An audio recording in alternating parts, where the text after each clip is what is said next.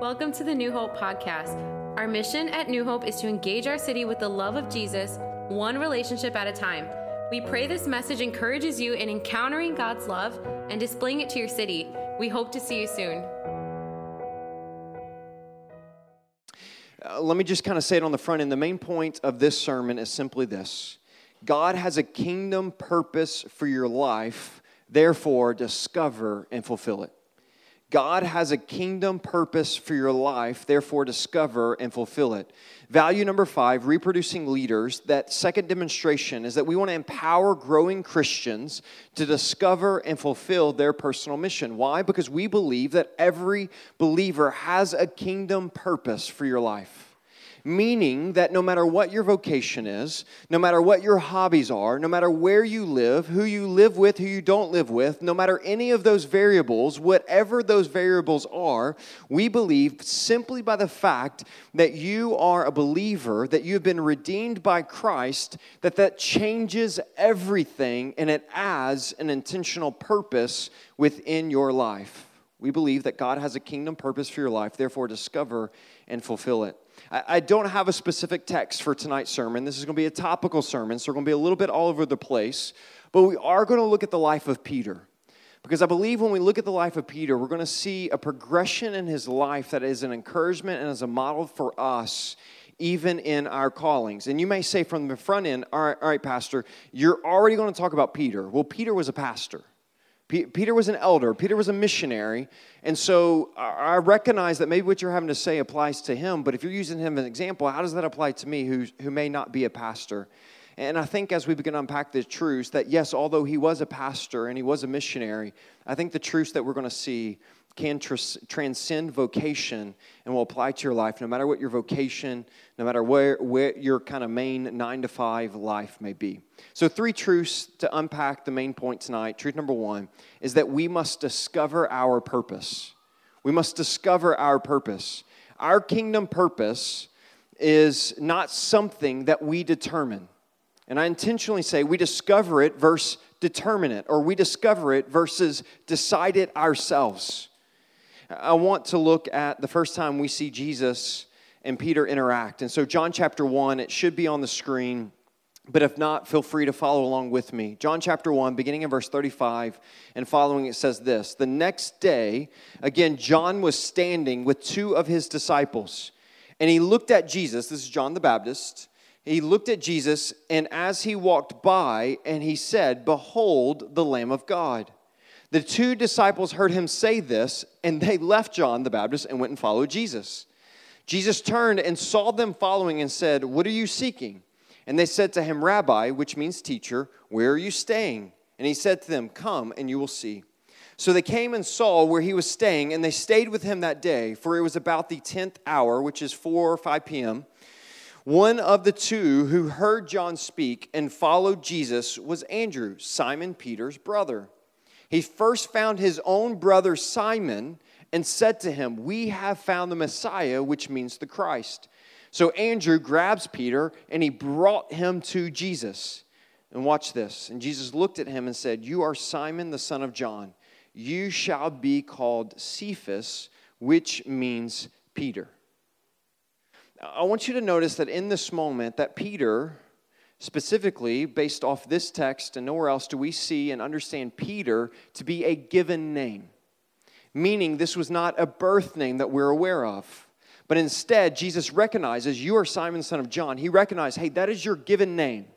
But I've got something to tell you. You shall be called Cephas, or you shall be called Peter. Cephas is Aramaic for the Greek word Peter, Petros. So Cephas and Peter are the same. You shall be called Peter. Now, I want us to point out that as we begin to look at from this very moment, this is the first interaction that Jesus has with Peter. Peter and the name and what that name represents would go on to define the identity and the purpose of what Peter would do with the rest of his life. But I want you to notice that that is an identity and a purpose that Peter did not decide. But it was an identity and purpose that was given to him when what? When he came face to face with Jesus. It was an identity that Jesus gave to him. It was an identity and a purpose that Peter discovered for himself. And as we begin to think about this, as we think about, well, how, Pastor, do I discover my purpose? If I want to believe the premise of your main point that God has a kingdom purpose for our lives, and truth number one, we got to discover that purpose. How do I discover that purpose? And then I have no better way to answer that question than to come face to face with Jesus. Because when we come face to face with Jesus, that He takes that which is ordinary and He makes a purpose that is beyond our own seeing. See, this was a name that Peter didn't see for himself. This was a name that those around Peter didn't see for himself. But this was a name which has meaning behind it. The name just wasn't pointless. The name was speaking to who and what Peter would do. It was speaking to his purpose. And it was given to him by Jesus as he became face to face with Jesus. How do I discover my purpose? Our kingdom purpose is not realized until we encounter Jesus and He speaks that purpose over us and we see a greater purpose is revealed. We see this more explicitly in Matthew chapter 16, verses 13 and 19, which is where we see Peter give description, or God give description to what Peter means. In Matthew chapter 16, verse 13. Now, when Jesus came into the district of Caesarea Philippi, He asked His disciples, "Who do people say that the Son of Man is?" So He's asking the question of the identity of Jesus. Jesus is asking about Himself. Who do others say that I am? Verse 14, and they said, some say John the Baptist, others say Elijah, others Jeremiah or one of the prophets. But then He said to them, but who do you say that I am? Who do you believe I am to be? And Simon Peter replied, you are the Christ, the Son of the living God. So we see that Peter gives and recognizes truly who Jesus is, vital to the story. It's in the moment where Peter recognizes fully who Jesus is that Jesus responds with this in verse 17. And Jesus answered him, blessed are you, Simon Bar-Jonah, for flesh and blood has not revealed this to you, but my Father who is in heaven. And I tell you, you are Peter, and on this rock I will build my church, and the gates of hell shall not prevail against it. I will give you the keys of the kingdom of heaven, and whatever you bind on earth shall be bound in heaven, and whatever you loose on earth shall be loosed in heaven.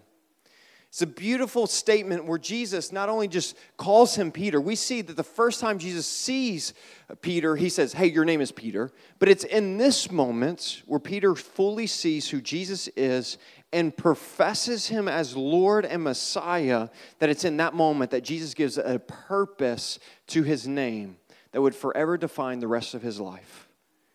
And I want us to hear today that you, as a believer in Jesus, you have a kingdom purpose for your life. And that kingdom purpose is discovered as we come face to face with Jesus, that we recognize He as Lord, that He is King, and that we surrender to Him as King.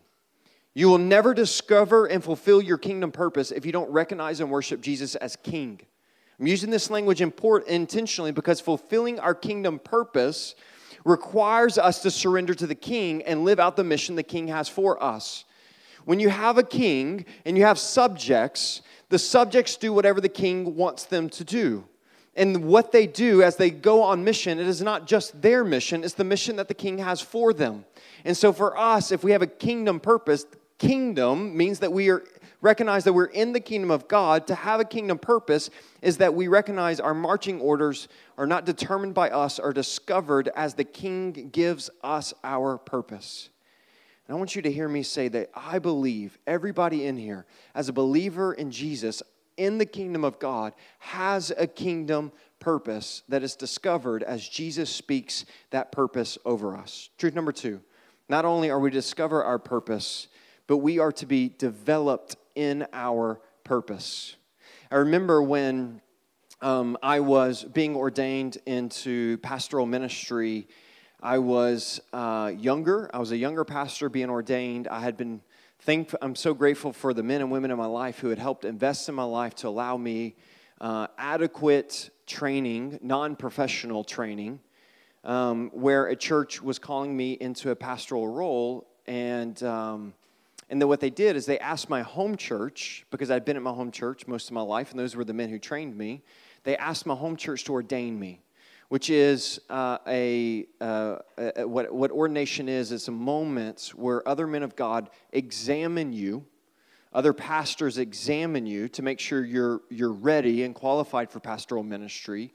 and then they pray over you. It is a thing that is done within the church, but it's also a legal thing. It's recognized by the federal government as it just changes things. So it's an official thing that happens. But the point is, I remember I went into that ordination council, and these were men that I respected. This was my pastor, who had been my pastor at that time almost 15 years.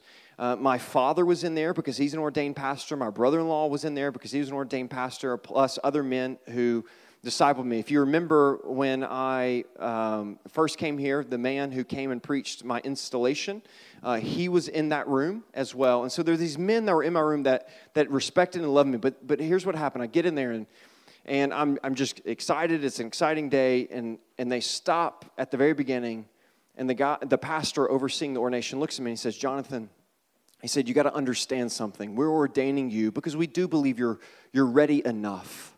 And we do believe, and we are going to, that the church you're now serving in has asked us to do this. But you need to understand something. Jonathan, a call and a purpose on your life into ministry is a call to prepare for that ministry. And we believe that you need to utilize every opportunity to prepare for that training. Therefore, we need you to promise us right now, vow to us, that you will fulfill seminary training. Otherwise, we will not ordain you." Now listen to me. I do not believe you have to go to seminary in order to be ordained into the gospel ministry. Neither did those men, because they ordained me without without going through that seminary training. But here's the point.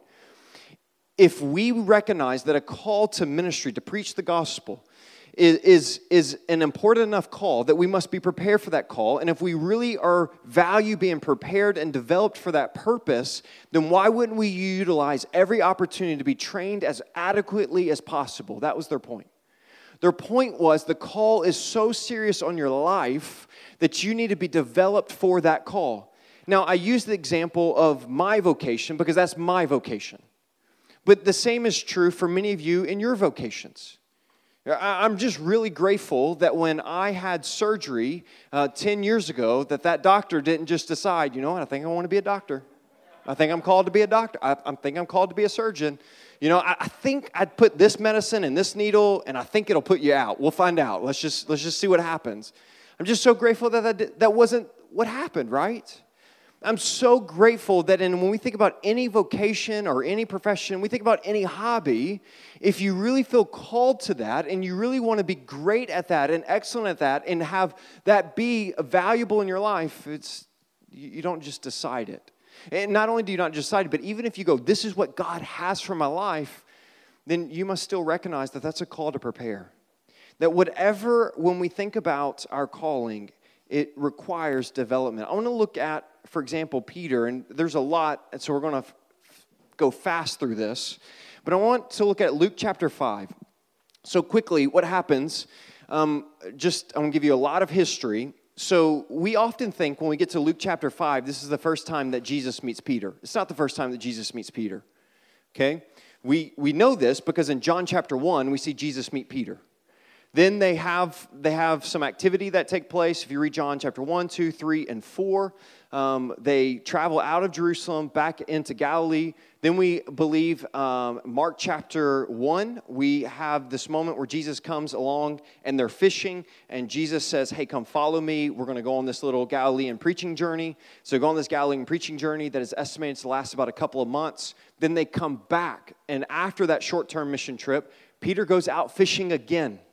And then we get to Luke chapter 5. I believe those are separate instances. Some believe they're the same. But nonetheless, this is not the first time that Jesus meets Peter. But in Luke chapter 5, Jesus comes to him. Now, this is someone who he's been already discipling him in the sense of that he knows of Jesus. And they've spent some short-term mission trip time together. But in Luke chapter 5, verse 1, it says, on one occasion, while the crowd was pressing in on him, that's Jesus, to hear the word of God, he was standing by the lake of Gennesaret. And he saw two boats by the lake, but the fishermen had gone out of them and were washing their nets. So fishing was done.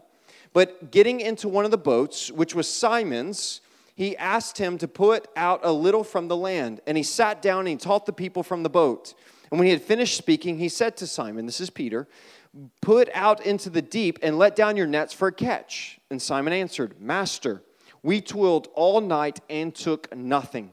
But at your word, I will let down the nets. I firmly believe that Peter in this moment wasn't excited about this. I think we can kind of see it. He was like, first of all, he calls him master, so there's a form of respect, which is good. But he says, hey, we've been fishing all night. And I honestly kind of think Peter a little bit, talking to Jesus, is like, hey, master, you're a great Bible teacher, right? You're a rabbi, but I'm the professional fisherman, and I'm telling you, I've been out fishing all night, and we've caught nothing. But since you said, sure, why not? Let's try it your way. And when they had done this, they enclosed a large number of fish, and their nets were breaking. They signaled to their partners in the other boat to come and help them. And they came and filled both the boats so that they began to sink. But when Simon Peter saw it, he fell down at Jesus' knees, saying, depart from me, for I am a sinful man, O Lord. I want you to notice, he went from master, he went from rabbi, to recognizing that Jesus isn't just the master of Bible teaching, he's the master even over fishery, which means he is more than just a Bible teacher. And he has this realization moment that Jesus is more than just another rabbi. Jesus is more than just another prophet, but he calls him Lord. Verse 9, for he and all who were with him were astonished at the catch of fish that they had taken, and so also were James and John, the sons of Zebedee, who are partners with Simon. And Jesus said to Simon, do not be afraid. From now on, you will be catching men. And when they brought their boats to the land, they left everything and followed him. I want you to see that statement. Do not be afraid. From now on, you will be catching men. It's a statement of purpose. I want you to notice that in the progression of Peter, he's already once, in John chapter 1, Jesus has called him Peter. And then here in Luke chapter 5, which we understand calling him Peter is speaking purpose over his life. And here in Luke chapter 5, he begins to speak even more purpose over his life. And so we do see this is the time where where Peter finally really lets go of fishing. And he never goes back to fishing until later on, which we'll come to in a second. But then he begins to spend the next 2 to 3 years with Jesus full time. And he lives with Jesus. And he walks with him. And he sleeps where he sleeps and eats where he eats. And he sees ministry happening. We see Peter begin to grow in faith. We see this moment where Peter walks on water and then begins to sink. We see Peter grow as he's developed for the call that is on his life. Jesus, from the very beginning, speaks that purpose over his life, but then we see this season of development. In that season of development, we see Peter make a lot of mistakes.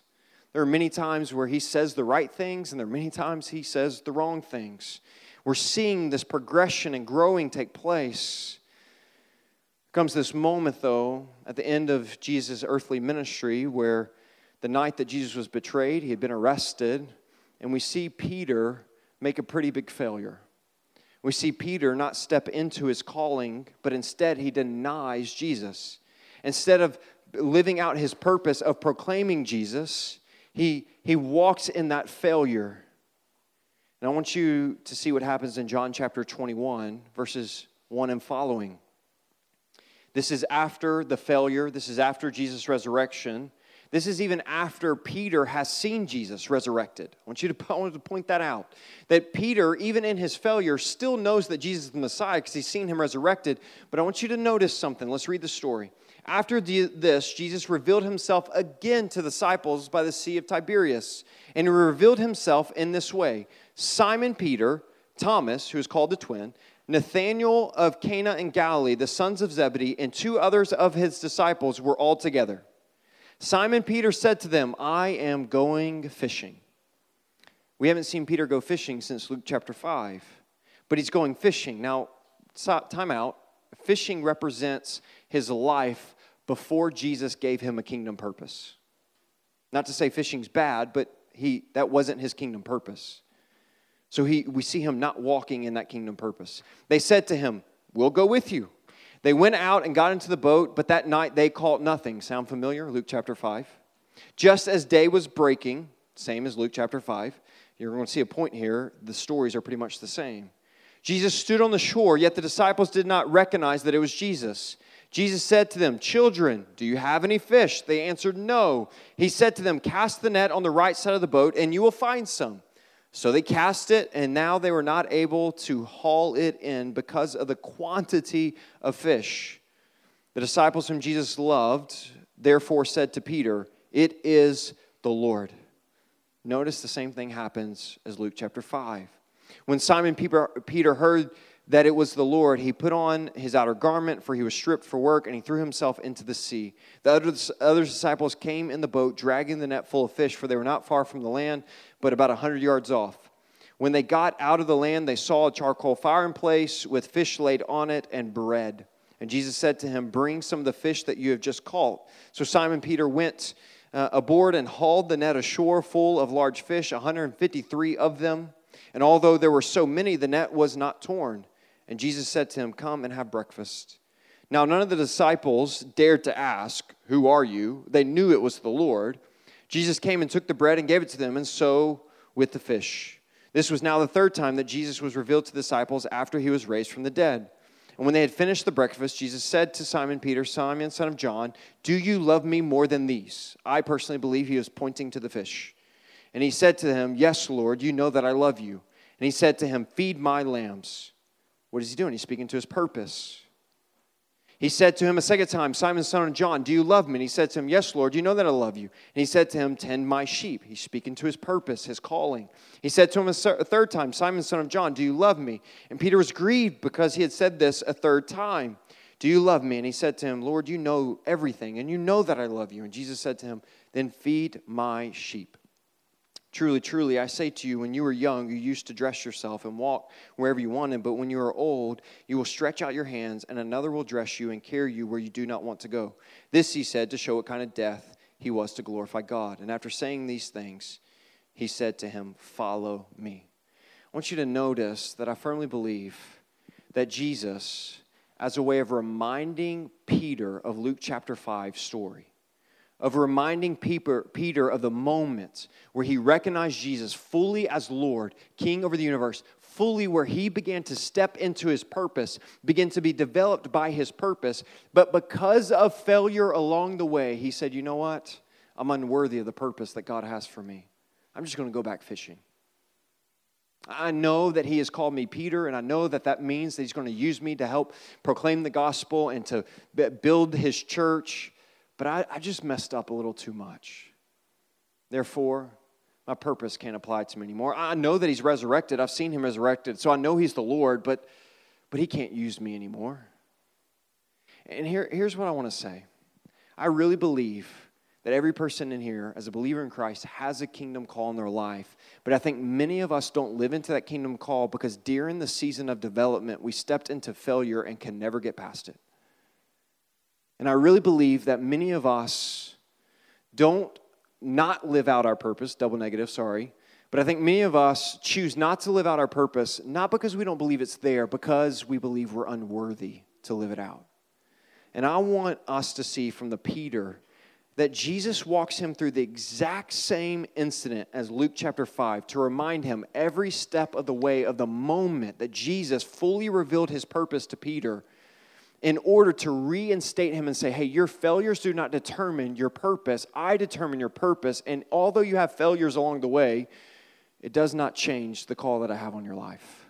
Church family, would you hear me today that I believe you have a kingdom call in your life? And many of you in here may have discovered it or not discovered it. Many of you may believe what it is, but many of you in here go, "But I've just screwed it up. God can't use me anymore." Listen to me. If you and your actions were fully dependent on God using you, then who would get the glory, you or him? You would. Praise be to God that yes, he has a high standard for leaders and he calls us to that holiness. But listen to me, that I am not a pastor because of anything anything I've done for him, but just because of his grace. And whether you're a pastor or whether you're not a pastor or no matter what your vocation is, no matter what your hobby is, I believe that we all have a kingdom purpose on our lives. And I think that many of us allow that kingdom purpose to get halted because of failures and guilt and shame. And might we see that through that development, that God is working in that, and let us be a people who fail forward. That we allow our failures to push us towards our kingdom call, not away from our kingdom call. Truth number 3. Not only do we discover our purpose, not only are we developed in our purpose, but lastly, we must be deployed to fulfill our purpose. We get to Matthew chapter 28. Jesus takes not only Peter, but all the disciples, and he says to them, "All authority in heaven and earth has been given to me. Go therefore and make disciples of all nations, baptizing them in the name of the Father, Son, and the Holy Spirit, and teaching them to observe all that I've commanded you. And behold, I am with you always to the end of the age. Acts 1:8. But you will receive power when the Holy Spirit comes upon you. You'll be my witnesses in Jerusalem, Judea, and all in Samaria, and to the ends of the earth. And there's this moment where he says, okay, you're ready. It's time for you to be released. It's time for you to be deployed. I think of, and I want to we looked at Peter. I want to look quickly at Paul. Just if you want to flip to Acts chapter 13. Acts chapter 13, it's not going to be on the screen. I just thought of it. Acts chapter 13. In verse 1, it says this. Now, they were in the church at Antioch. There were prophets and teachers. There's Barnabas. There's Simeon, who is called Niger. There's Lucius and Cyrene. There's Manaen, the lifelong friend of Herod the Tetrarch. And there was Saul, who was Paul. While they were worshiping the Lord and fasting, the Holy Spirit said, set apart for me Barnabas and Saul for the work to which I have called them. Then after fasting and praying, they laid their hands on them and sent them off. We'll probably talk about this a little bit more next week. But if you're in your Bibles, I want you to flip to Acts chapter 9. I'm just going to do a quick history. Acts chapter 9, we see what? Paul become face-to-face with Jesus. He recognizes Jesus as Lord, and in that moment, he discovers his purpose. It's in that moment that as Jesus comes face-to-face with Paul, he is converted to Christianity. Jesus speaks that purpose over him. Acts chapter 9. Acts chapter 13, we see Paul deployed on mission. Acts chapter 9, truth number 1, he discovers his purpose. Acts chapter 13, truth number 3, he is deployed on his purpose. So in between Acts 9 and 13, it takes you and I about 15 minutes to read it. But if we map out Galatians chapter 1 and 2 and other passages of Scripture that give us timeline, we recognize that in between Acts 9 and Acts 13 is 12 to 18 years, depending on how the mapping is. 12 to 18 years. I need you to understand that Paul had an incredible call in his life in Acts chapter 13, and he was released on mission. He was discovered that call and that purpose in Acts chapter 9. Acts chapter 13 is released, and it took him 12 to 18 years, according to Galatians 1 and 2, where he walked with Jesus and learned and prepared for that kingdom purpose. Guys, many times I believe that God has a call in our life, and we must be ready to be prepared for that call, and then we must step out on that call. I want to end with this illustration. Recently, I read a biography of Jackie Robinson. I love baseball, grateful for him and what he did, not only for baseball, but in a difficult season in American history. Jackie Robinson, on April 15th, 1947, he debuted for the Brooklyn Dodgers as the first African-American player to play in Major League Baseball. This was a momentous thing that brought about great difficulties for Jackie Robinson. As I read the biography, I was horrified at some of the incidents and things that he went through. But just imagine just the hate and the cruelty that he faced. He would go on and have an incredibly successful career. He was awarded the National League MVP 2 years later in 1949. He went on to win the World Series with the Brooklyn Dodgers in 1955, and he became the first African-American voted into the Major League Hall of Fame. But here's why I bring him up. Because we understand he's a very public story. He's a story that is rightfully honored. But here's the backstory that I had no idea until I read the biography. There's this moments where Jackie Robinson, he was playing not in the National League or Major League Baseball. He was playing the African American League, and he was recruited by the general manager to come. The general manager at the time was Branch Rickey, general manager of the Brooklyn Dodgers. He was invited to come to Brooklyn. They were talking about having an expansion team, and they were going to a black expansion team that they were wanting him to come. That's why he thought he was going. So he comes into the office, and he begins to have a conversation where Rickey invited him to come play for the Brooklyn Dodgers. He didn't know that was going to happen. Invited him to come play for the Brooklyn Dodgers, and the reason for it was he felt like it was time. I'm grateful for the general manager. He felt like it was time. He recognized that Jackie Robinson was a great baseball player, but he also recognized that Jackie Robinson was a Christian. See, Branch Rickey was also a Christian to the point that he, even as a general manager, would not go to any baseball games on Sunday because he wanted to devote that time to worship. And so this was a guy who was a God-fearing man, recognized that Jackie Robinson also was a Christian whose mom had raised him in the faith. And so he recognized that Jackie Robinson was the right man for the job because it was going to take more than human efforts to be able to overcome what Jackie Robinson would face in the coming years. And so I want to read a portion of the biography that begins to describe this conversation. But Ricky asked Jackie if he was up for the job. And when he asked him if he was up for the job, he wasn't talking about playing great baseball. He knew that Jackie could do that. What he meant, he explained, was that if Jackie was able to become a Major League Baseball player, to become the first black player, he would have to be able to endure tremendous abuse, both verbal and physical. Jackie was sure that he could face up to whatever came his way. He wasn't afraid of anyone and had been in a number of fistfights over the years. And when anyone had challenged him, he was ready to step up. But Ricky responded because he had something else in mind. He said, "I know you're a good ball player," Ricky said. "What I don't know is whether you have guts." Ricky knew that what he meant was something dramatically different than what Jackie Robinson had on his mind. So he went on to explain. He says, "What I'm looking for someone to have guts is that I'm looking for someone who has the guts enough not to fight back." This was an unexpected response that Jackie Robinson had.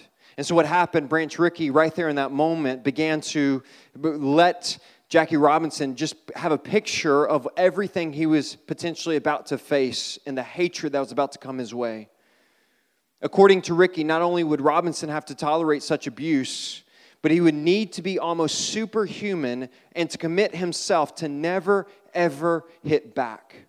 This was the heart of the whole enterprise that they were facing. If Jackie could promise that, then he and Ricky could make this work. They could open the doors for other black players and change the game forever. Jackie knew that resisting the urge to fight back really would require a superhuman effort. But he was deeply moved by Ricky's vision. He thought of his mother. He thought of all the black people who deserved someone to break this ground for them, even if it was difficult. He believed that God had chosen him for this noble purpose. He believed he had to do it for black kids, for his mother, for his wife, for himself. Knowing that Jackie shared the Christian faith and wanting to reinforce the spiritual dimension of what these two men were about to embark on together, Ricky brought out a copy of a book titled The Life of Christ by Giovanni Papini. He flipped to the passage in which Papini discussed the Sermon on the Mount and refers to one of the most revolutionary teachings of Jesus. It indeed was revolutionary. In fact, it seemed impossible. The text was Matthew chapter 5, 38 through 41, which says this: "You have heard that it was said, an eye for an eye and a tooth for a tooth. But I say to you, do not resist the one who is evil. But if anyone slaps you on the right cheek, turn to him the other also.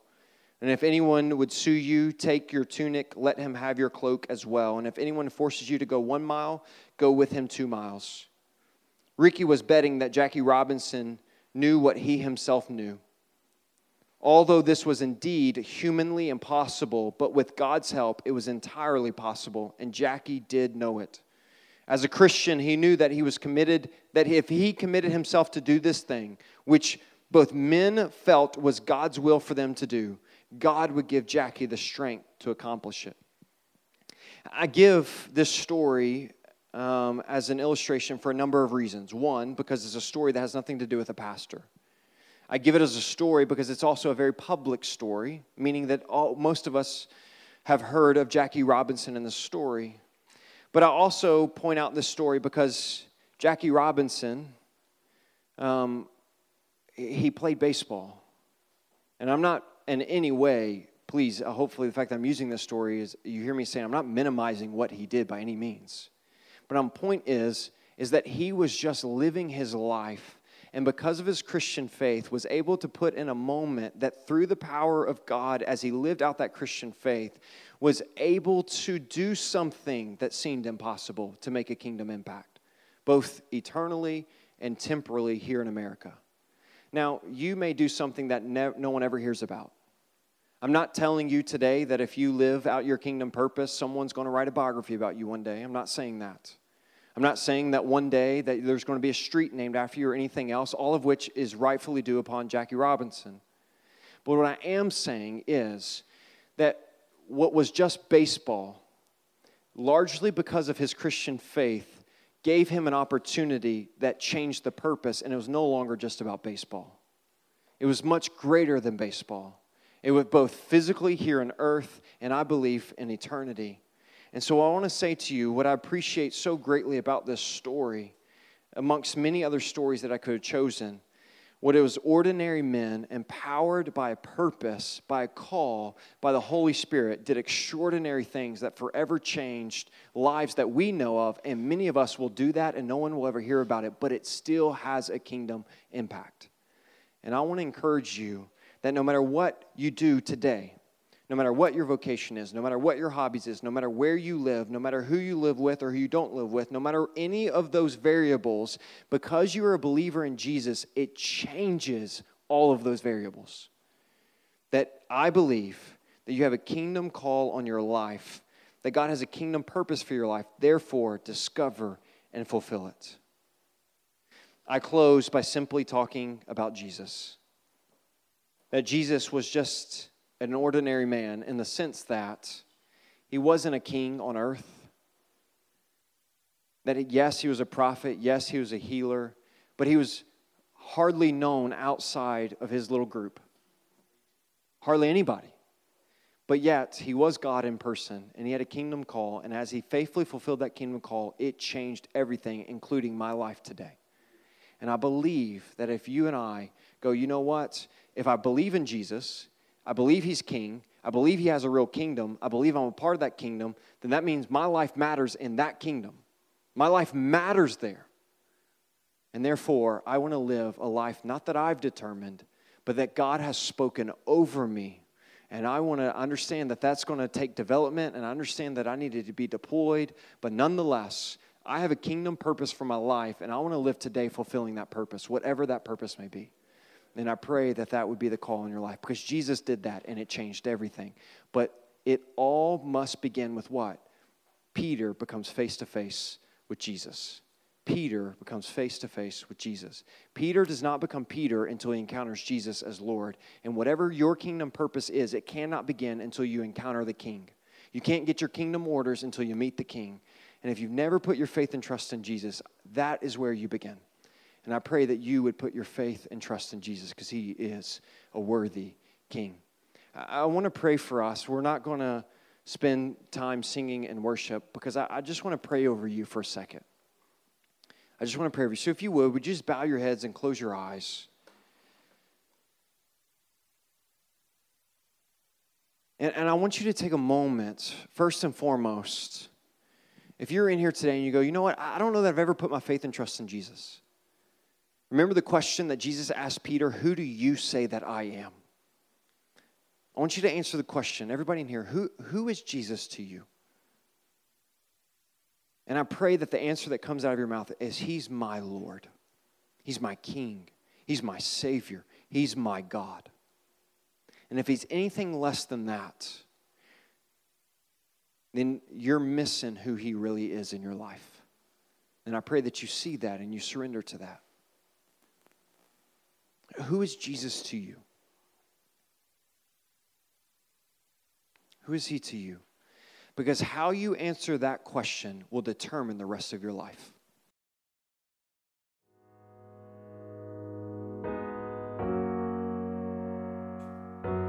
We hope today's message was encouraging for you.